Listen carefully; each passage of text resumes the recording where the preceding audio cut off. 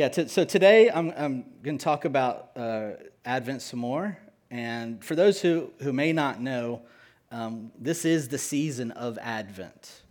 And Advent is a word that has Latin roots, and it means simply coming. And Christians use this period of time before Christmas to prepare for the celebration of Jesus' birth. And it's also a time of repentance and meditation while we are anticipating Christ's second coming. And that's the one we're all really waiting for, right? Jesus, come back soon. We are ready. We need you to establish your throne undeniably in the earth. But Advent, for those of you who may know, there's a Christian calendar. You know, we've got our Christian flag. We've got all kinds of Christian stuff. There's a Christian calendar as well. And the Christian calendar actually starts with Advent. This is the beginning of our Christian calendar. And again, it is the beginning, and then it culminates at Easter, which is the resurrection of Jesus. So for a lot of Christians, Advent and Advent candles are a favorite way to celebrate the month of December leading up to Christmas Day. And although Advent candles are really popular with some people, a lot of us probably aren't aware with some of the prophetic meaning and the symbolism that is rooted in this tradition. So I want to share just some background just so we kind of have some understanding and appreciate what we're trying to do a little more. As Eric had shared, you know, sometimes when you're charismatic, you work so hard at being not religious that you just like abandon everything that has any kind of, you know, if it's older than 50 years, then it can't be of God any longer. You can laugh. Yeah, that's our problem. That's us. See, that's me. You know, we can barely sing songs that are like 5 years old before we're like bored out of our mind. Oh, this song again. Yes, this one again. There's some deep meaning in this if you listen and actually ingest it. But we tend to abandon stuff, and maybe it's our old age, and we're not so trying to be cutting edge. We're trying to find our roots a little deeper, amen? So anyway, usually Advent candles are arranged usually within a wreath. So maybe you're probably familiar with that. And the Advent wreath actually first appeared in Germany in 1839. And it was a Lutheran pastor by the name of Johann Heinrich Wilhelm, something. Phil Wickham. That's probably where he came from, this guy. Anyway, Johann actually pioneered urban mission work among the poor. And so he was working at a mission center for children, and he had actually created the first wreath, but it was out of a wagon wheel. And he placed 20 small red candles and 4 large white candles around the ring. And the red candles were lit on weekdays, and the 4 white candles were lit on Sundays. Now, eventually, the Advent wreath was converted to evergreens, which for evergreen, it was actually a prophetic symbol of the everlasting life that we experience even in the midst of winter, death, darkness. The circular shape of the wreath actually symbolizes God's complete and unending love for us, right? A love that is sent to us through His Son, who came to redeem us from the curse of sin. And the circle also represents eternal life, which is ours through faith in Jesus. Amen. Now, there's some additional decorations that sometimes you'll see with Christmas wreaths, and that's like holly and berries. And the red berries are actually to point us ahead to Easter, which is Jesus' sacrifice, His death, and resurrection. Now, the most common Advent tradition, however, it involves 4 candles. And a new candle is lit each of the 4 Sundays before Christmas. And maybe you didn't know this either, but actually, each candle, the 4, actually represents 1,000 years. And when you add all those together, 4 times 1,000, 4,000. You're good. That's good math. 4,000 years is actually the time that humanity waited from Adam and Eve to Jesus. So the 4 candles not only represent the 4,000 years that humanity waited for the first coming of Christ, they also represent hope, peace, joy, and love. And the first candle, which we lit last week, was the hope candle. It's purple. And again, this candle is called the hope candle. It's also called the prophecy candle. And it represents the anticipation of the coming of the Messiah, which is the hope of our salvation. Now, the second candle is also a purple candle, and it's known as the Bethlehem candle or the peace candle.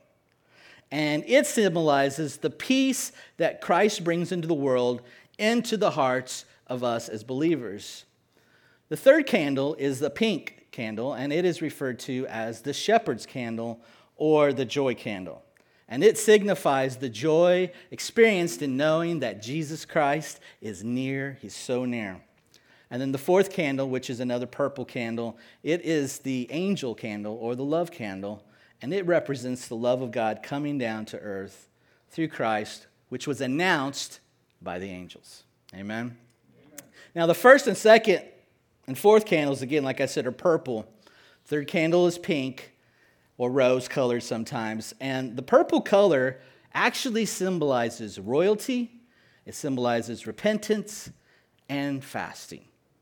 So again, this is a season where we are in repentance. We're meditating and waiting for Christ to return and to become that pure, spotless bride that He's called us to be. Now, the pink color actually represents rejoicing.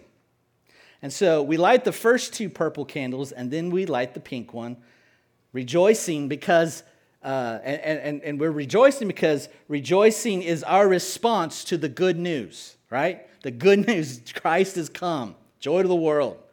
Our Messiah has come. Now, sometimes there's a 5th candle, and it's a white candle, and it symbolizes purity and holiness. It's also known as the Christ candle. And it's placed in the middle, and it is usually lit on Christmas Day to celebrate the birth of Jesus. Now, we've already lit our white candle because we're not going to be in church on Christmas Day. But a lot of families, when they start this tradition, they start lighting the first candle on the 4th Sunday before Christmas. And then every Sunday thereafter, they light another candle. So last week, we lit the hope or prophecy candle. This week, we're lighting the Bethlehem.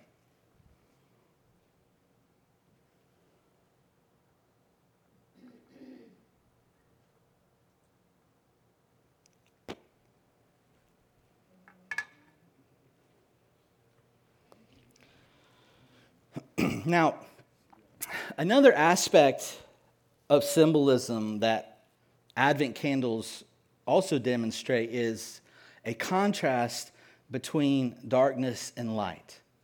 And this is a very important biblical image, right? Because Jesus referred to himself as what? The light of the world, right? He said that in John 8:12.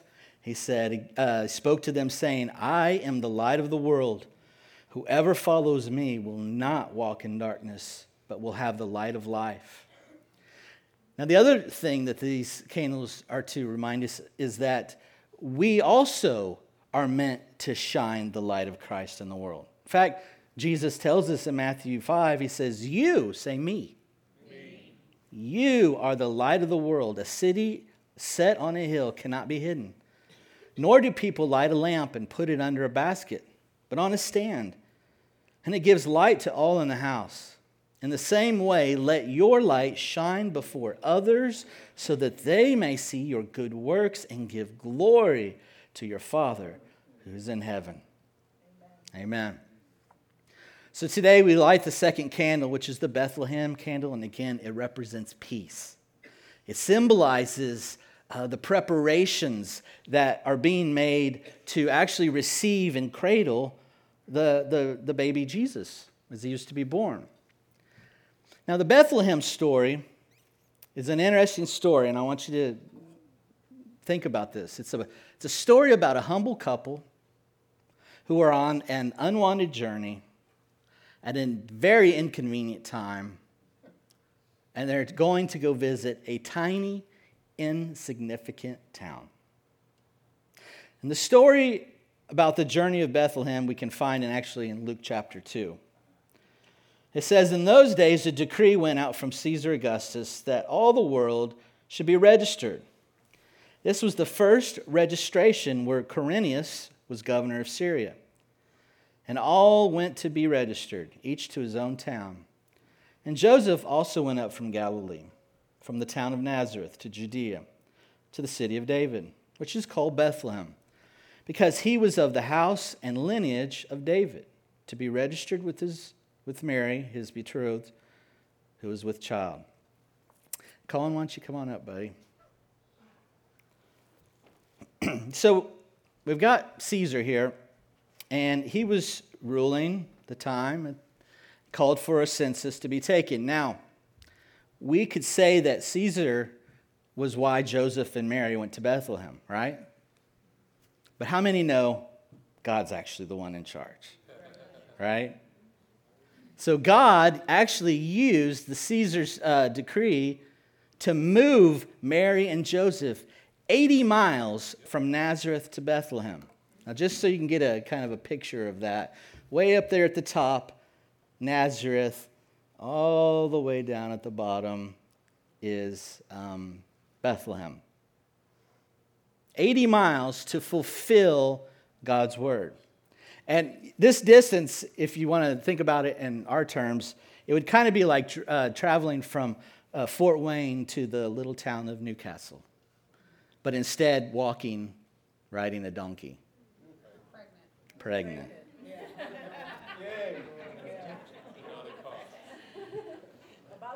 Yeah. So even though there's no room for Mary and Joseph at the end, God had completely orchestrated these events.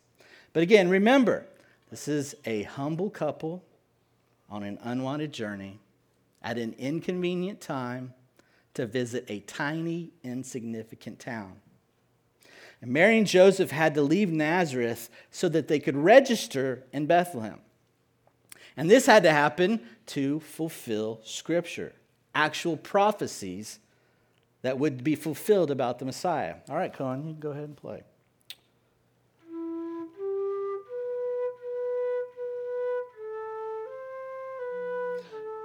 So this prophecy is actually in Micah chapter 5.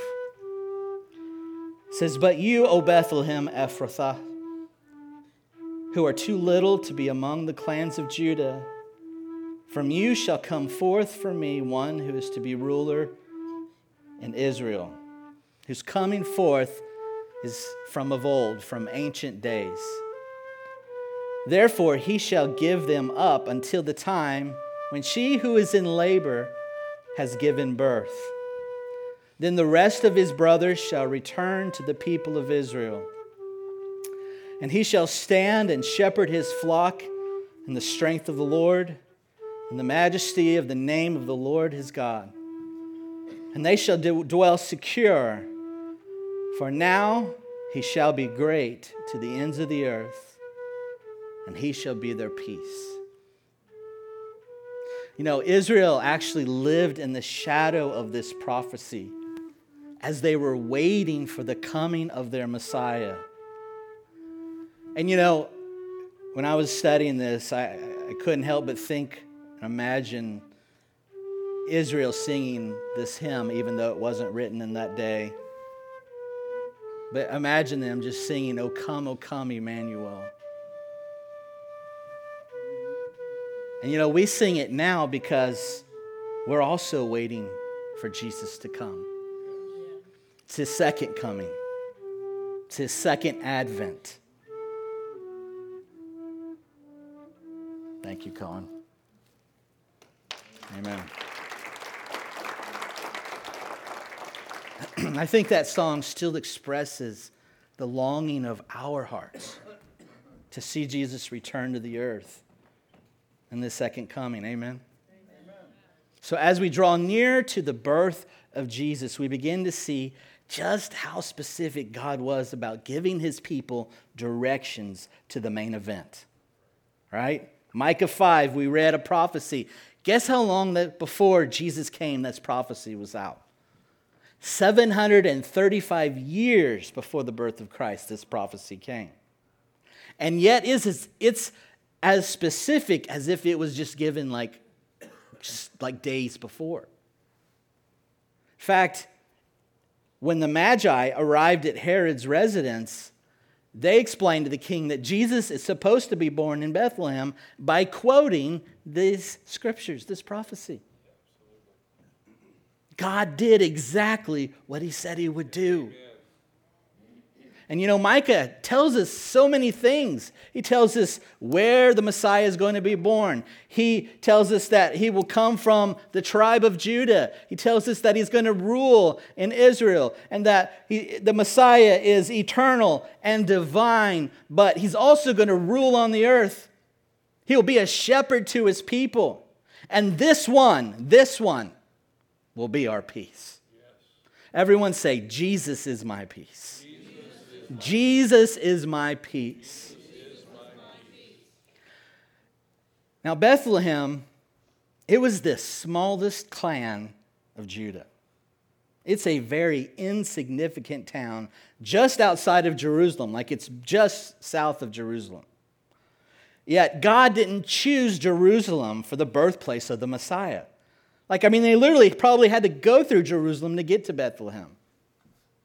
Instead, God chose a tiny, insignificant town as the location for the birth of the one who is literally going to change the world. And this is the first of many, many reminders that God loves even the insignificant of the world. So, Mary and Joseph, they head south to fulfill a prophecy that was given roughly 735 years prior to this moment. And literally, Mary is pregnant with the prophetic promise of God. Literally, And I think about, when I was writing this, about a lot of you. When I look around this room, I see a church that's full of people who are also pregnant with the prophetic promises of God. Everyone here is waiting for God to fulfill something he said to you. Amen? Amen. Advent is a time of anticipation. And ultimately, again, we're all awaiting the final return of Jesus, but we are also waiting and anticipating God's will to come forth in each of our lives, to come to pass just like he said it would. There are promises and prophetic words we each and every one of us hold dearly and we cherish in our hearts about God's will for our lives. Amen. When we read in Luke chapter 1 about the birth of Jesus being prophesied by the angel Gabriel, Mary's first response was a big question mark. It says, Mary said to the angel, "How will this be since I'm a virgin?" In other words, this is impossible. And the angel answered her, "The Holy Spirit will come upon you, and the power of the Most High will overshadow you. Therefore, the child to be born will be called Holy, the Son of God. And behold, your relative Elizabeth in her old age has also conceived a son. And this is the 6th month with her who was called barren. For nothing will be impossible with God." And then Mary's mind was changed, and she said, "Behold, I am the servant of the Lord. Let it be to me according to your word." And the angel departed from her. When Mary said, "May it be done to me according to your word," it meant that from that point on, her life would be part of the fulfillment of a divine prophecy. God had promised that a Savior would be a Jew, that he would be from the tribe of Judah, the family of David, in the city of David. And all of this occurred just as Scripture said it would. But it took humility for Mary and Joseph to obey God. Because they were a humble couple on an unwanted journey at an inconvenient time to visit a tiny, insignificant town. So here's my first question I want to ask us. Where are you at in the place of humility? Where in your heart have you lost humility? Are you willing to obey God on an unwanted journey to what looks like an insignificant place? Have you lost the heart that says, "May it be done to me according to your word"? I know I've lost it a time or two. Sometimes days, sometimes weeks I've lost it, months. We all lose hope sometimes that God's promises would come to pass. In my life, in the life of our church. But that's what grace is for. Even Joseph struggled with what God was doing. And he struggled with Mary's pregnancy. It tells us in Matthew 1, it says, "Now the birth of Jesus Christ took place in this way when his mother Mary had been betrothed to Joseph. Before they came together, she was found to be with child from the Holy Spirit. And her husband Joseph, being a just man and unwilling to put her to shame, resolved to divorce her quietly. But as he considered these things, behold, an angel of the Lord appeared to him in a dream, saying, 'Joseph, son of David, do not fear to take Mary as your wife, for that which is conceived in her is from the Holy Spirit. And she will bear a son, and you shall call his name Jesus, for he will save his people from their sins.' And all this took place to fulfill what the Lord had spoken by the prophet. 'Behold, the virgin shall conceive and bear a son, and they shall call his name Emmanuel,' which means God with us. And when Joseph woke from sleep, he did as the angel of the Lord commanded him, and he took his wife, but knew her not until she had given birth to a son, and he called his name Jesus." Joseph had a moment of weakness, of questioning. We have moments of weakness. We have moments of questioning. But God, through his wonderful grace, helped Joseph along in his struggle to understand, in his ability to try to work this out and make it work according to his own wisdom and knowledge. God in his grace helped Joseph in his weakness, in his struggles, and God in his grace is helping us in our weakness and in our struggles. Now you may be saying, "But Tom, I didn't think this would be the journey I would be on. I didn't think things would go in this direction." I know. I mean, imagine the weight that must have fallen upon Mary and Joseph when they heard this decree. I mean, Mary's heavily pregnant. And Joseph is burdened with the responsibility of getting his family to Bethlehem. I mean, it was not just an inconvenient journey, it was an unwanted one. I mean, think about the physical and emotional toil this journey must have taken on Mary, who was carrying this very precious gift of God within her womb. All right? Think of the dusty roads, the discomfort, the uncertainty. We got to stop. I got to pee again. I can't see my ankles anymore. When are we going to be done? Can we walk faster? Why are we walking so fast? I'm hungry. I could really use a fig covered in hummus right now. I don't know why. I just am craving that. 80 miles.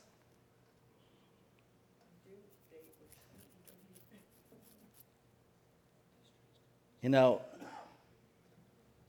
in our lives, how many times have you encountered an unwanted journey? Unforeseen circumstances, unexpected turns that seem to disrupt our wonderful plans. Just like Joseph and Mary faced the burden of this unplanned, unwanted journey, we too also many times can find ourselves on paths that we did not choose. But let's remember that God's divine plan unfolds even in the midst of our unwanted journeys. Because believe it or not, these journeys, even though they can be challenging and painful, and I don't want to be on this journey, they hold the key to the fulfillment of God's promises in our lives. When we embrace the unexpected, we may discover a deeper trust in God's sovereignty and a profound sense of peace. Say peace. A profound sense of peace, knowing that He is with us in this unwanted journey every step of the way.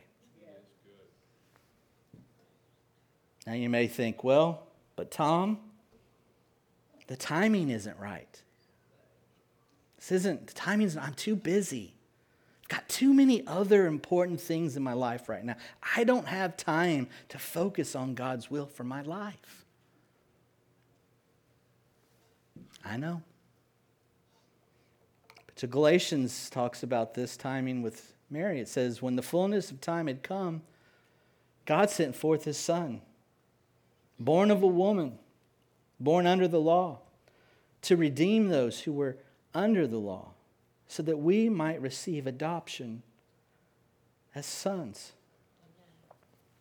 Here we've got the Apostle Paul, and he's captured the essence of God's timing for sending His Son to the world. This, what looked like an inconvenient census decree by Caesar, it wasn't just coincidence. We've already heard that it was a part of God's grand plan, that it was aligning everything with His perfect timing. Think about it. The Roman census was not chosen for its convenience. It was a time when people were required to return to their ancestral homes. And that meant major disruption of daily routines. Major disruption of their job. How many inconveniences do you think they felt when they had to go or else? And the timing was not good, right? Again, Mary and Joseph, Mary's pregnant, 9th month of pregnancy. Ladies, do you remember that? Yeah. Imagine the challenges they faced. The discomfort, the uncertainty. And yet, in this very inconvenient time in their life, the Savior of the world was born. We have to come to terms with God's timing is impeccable. Even though the census, it seemed random and our human understanding, it was the precise moment when prophecy was fulfilled. The prophet Micah had foretold that the Messiah would be born in the town of Bethlehem. And again, I think about our own lives. I think about how often we face inconvenient times. Moments when circumstances seem to collide with our plans and our expectations. Maybe it's the loss of a job. Maybe you're going through a health crisis. Maybe some kind of personal struggle. These inconvenient times may leave us questioning, why now? Why now? But just like the story of Mary and Joseph, God's perfect timing is at work in our lives right now. In the inconvenience, there is an opportunity for God to demonstrate His faithfulness and His power to us. It's in these inconvenient times that we are invited to trust His divine plan, recognizing, believing, accepting that God's timing is always perfect. It's always perfect. But you may think, well, Tom, Newcastle is just so insignificant. My job, my school, my life, it's just all so very insignificant. Why would God's will be here? Why would it be here in Newcastle or in New Covenant? Why would my prophetic purpose be revealed and manifested here? Well, again, let's remember what Micah said. He says, O Bethlehem, you who are too little to be among the clans of Judah, from you shall come forth for me one who is to be ruler in Israel, whose coming forth is from of old, from ancient days. Most would say that Bethlehem was a very insignificant town. But why was the opposite, the exact, what was actually true? Why was Bethlehem significant? Well, it was because Bethlehem held a unique place in the lineage of David, which was Israel's greatest king. See, it was in Bethlehem that David, the shepherd boy, was actually anointed by Samuel to become the future king. It says in Samuel, how long will you grieve over Saul since I have rejected him from being king over Israel? Fill your horn with oil and go, and I will send you to Jesse the Bethlehemite. For I have provided for myself a king among his sons. Verse 11, and then Samuel said to Jesse, are these all your sons here? And he said, well, there remains yet a youngest, but behold, he is keeping the sheep. Samuel said to Jesse, send and get him, for we will not sit down until he comes here. And he sent and brought him in. Now he was a ruddy and handsome, beautiful eyes, and handsome young man. The Lord said, arise, anoint him, for this is he. Then Samuel took the horn of oil and anointed him in the midst of his brothers. And the Spirit of the Lord rushed upon David from that day forward. And Samuel rose up and went to Ramah. See, it's out of this humble town of Bethlehem that came forth this king whose lineage would ultimately lead to the birth of the true one king, Jesus Christ. You know, when we think about our seemingly insignificant lives, we have to remember that God's ways are not our ways. His thoughts are not our thoughts. Bethlehem, a town that had no significant political or cultural influence, that place was chosen for the birthplace of the Savior. And in the eyes of the world, it seemed completely insignificant. But in God's plan, it held a profound significance. 1 Corinthians 27 says, but God chose what is foolish in the world to shame the wise. God chose what is weak in the world to shame the strong. And God chose what is low and despised in the world, even things that are not, to bring to nothing the things that are, so that no human being might boast in the presence of God. God intentionally chose a small and humble town to emphasize that his power, it transcends worldly expectations. Bethlehem was a canvas upon which God painted the masterpiece of redemption. Bethlehem was not merely a place on the map for this humble couple. It was also a reminder of their lineage, their heritage. But little did they know that this journey held the key to the fulfillment, again, of this ancient prophecy. And you know, I think in our lives, we find ourselves sometimes in seemingly insignificant places or situations. Places where our talents, our influence, our impact seems like it's pretty limited. Yet the story here in Bethlehem reminds us that God often chooses the small and the humble to accomplish his greatest purposes. And when we can reconcile our expectations with what God is actually doing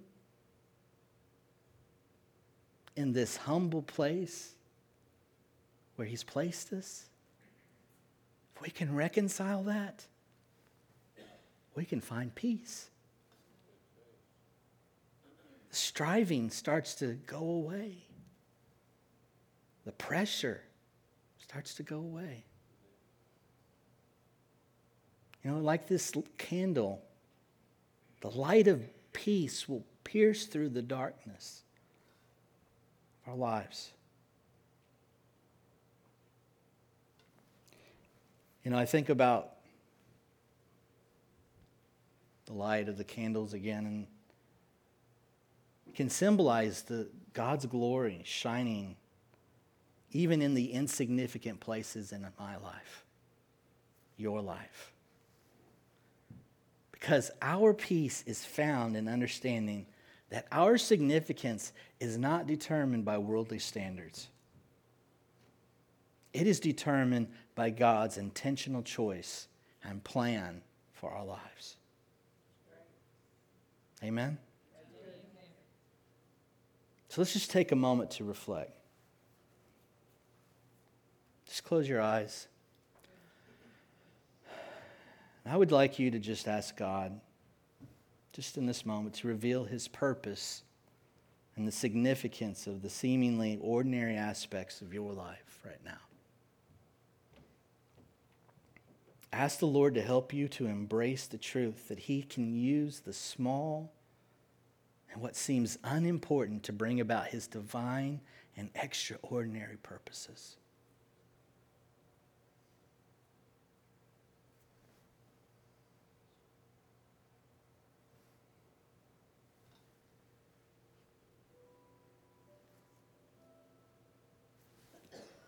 Maybe you're in that place that feels like now is not a good time to focus on God's will for your life. I want you to ask the Lord to remind you that even in the inconvenient times of your life, God is at work. Because his light shines brightest in the moments that seem darkest to us. We find peace when we surrender our timeline to God, trusting that his plans are far greater than our own.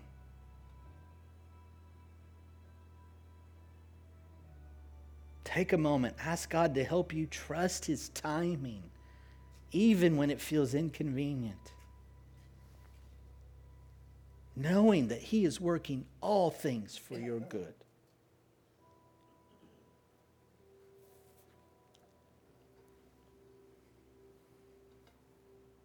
Maybe you feel like you don't want to be on this journey that you're on right now.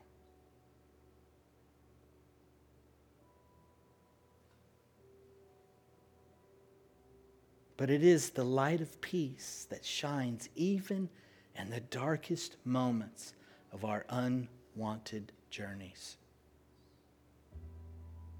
We can find peace in the truth that God is at work in our lives, weaving a beautiful tapestry of his grace, his mercy, his love. Right now, if that's you, ask God to grant you the strength and faith to trust him in your unwanted journey right now.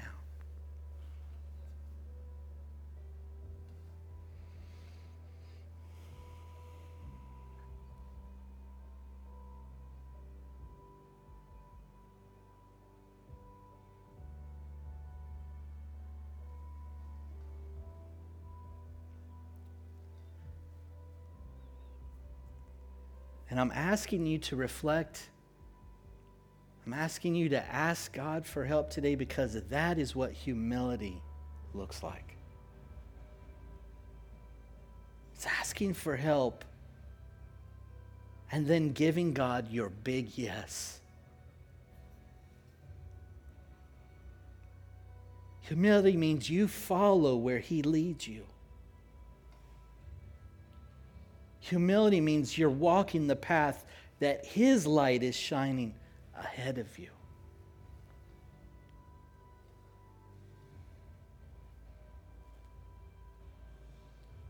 Let's humble ourselves this Christmas season. Let's follow this example of Joseph and Mary on their journey to Bethlehem. Let's let our lives and the words of our mouth declare peace on earth, goodwill to men, as we walk in our own prophetic destiny and shine the light of Jesus in this dark world.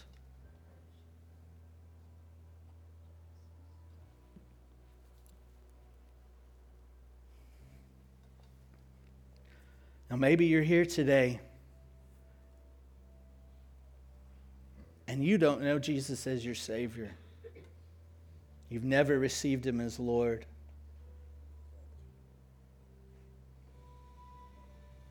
But you feel like you're still on an unwanted journey. It's an inconvenient time.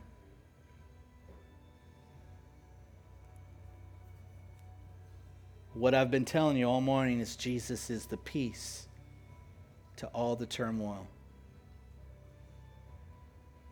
So if you're here today with everyone's eyes closed, if you're here today and you've never asked Jesus to be your Savior, to submit and give control of your life to Him so that He can be the Prince of Peace in your life, if you've never asked Him, but today you want that more than anything, I want you just to raise your hand so I can see it real high.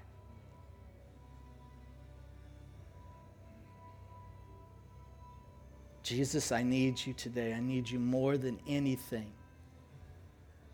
If that's you, just raise your hand.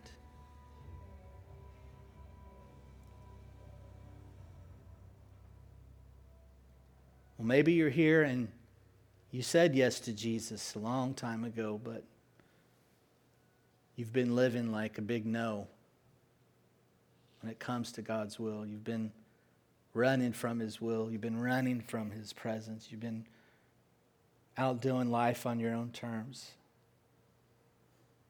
God's calling you back, if that's you. If that's you here today and you want to come back, you want to rededicate your life, you want to say, give God your big yes again. If that's you, I want you to just raise your hand so high so I can see it. Thank you. I see that hand. See your hand. Anyone else ready to give God your big yes again? I'm tired of running. I need the Prince of Peace. Amen.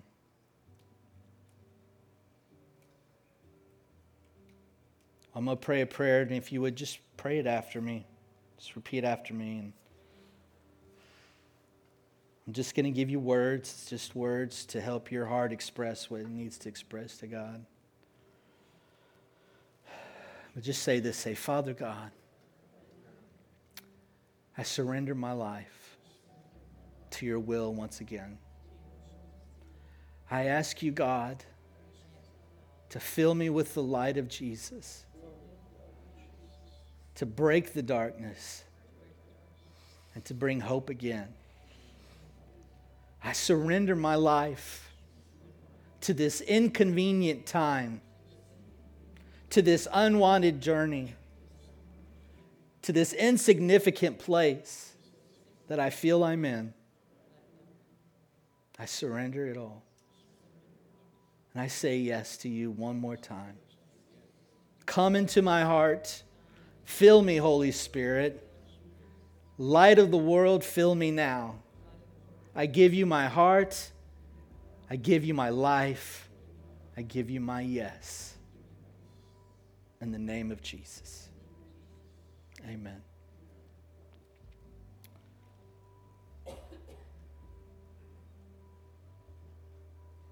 I'm going to share our action plan, but if once we're done, We're going to leave the music on, and if you want to come to the altar and spend some time with the Lord in repentance, if you need prayer, I would like you to come down. We'll have our prayer teams available.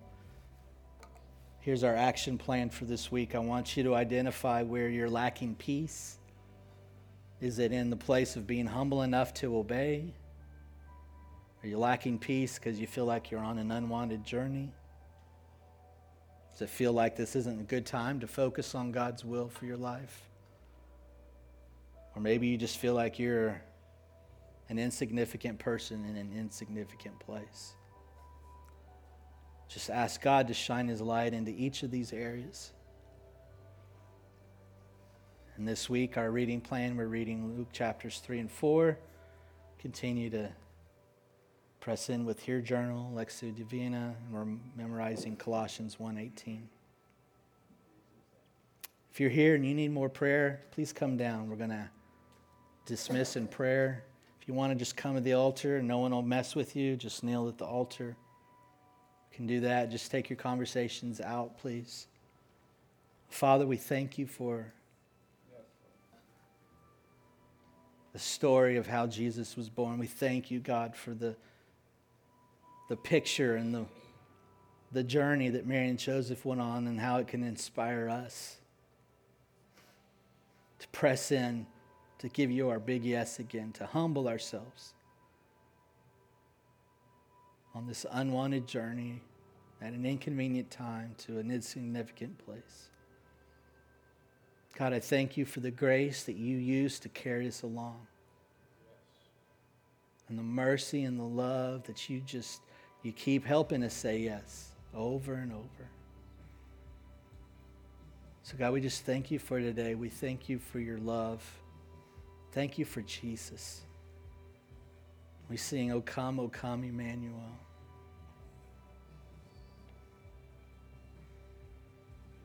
We thank you for it in Jesus' name. And everybody said, Amen.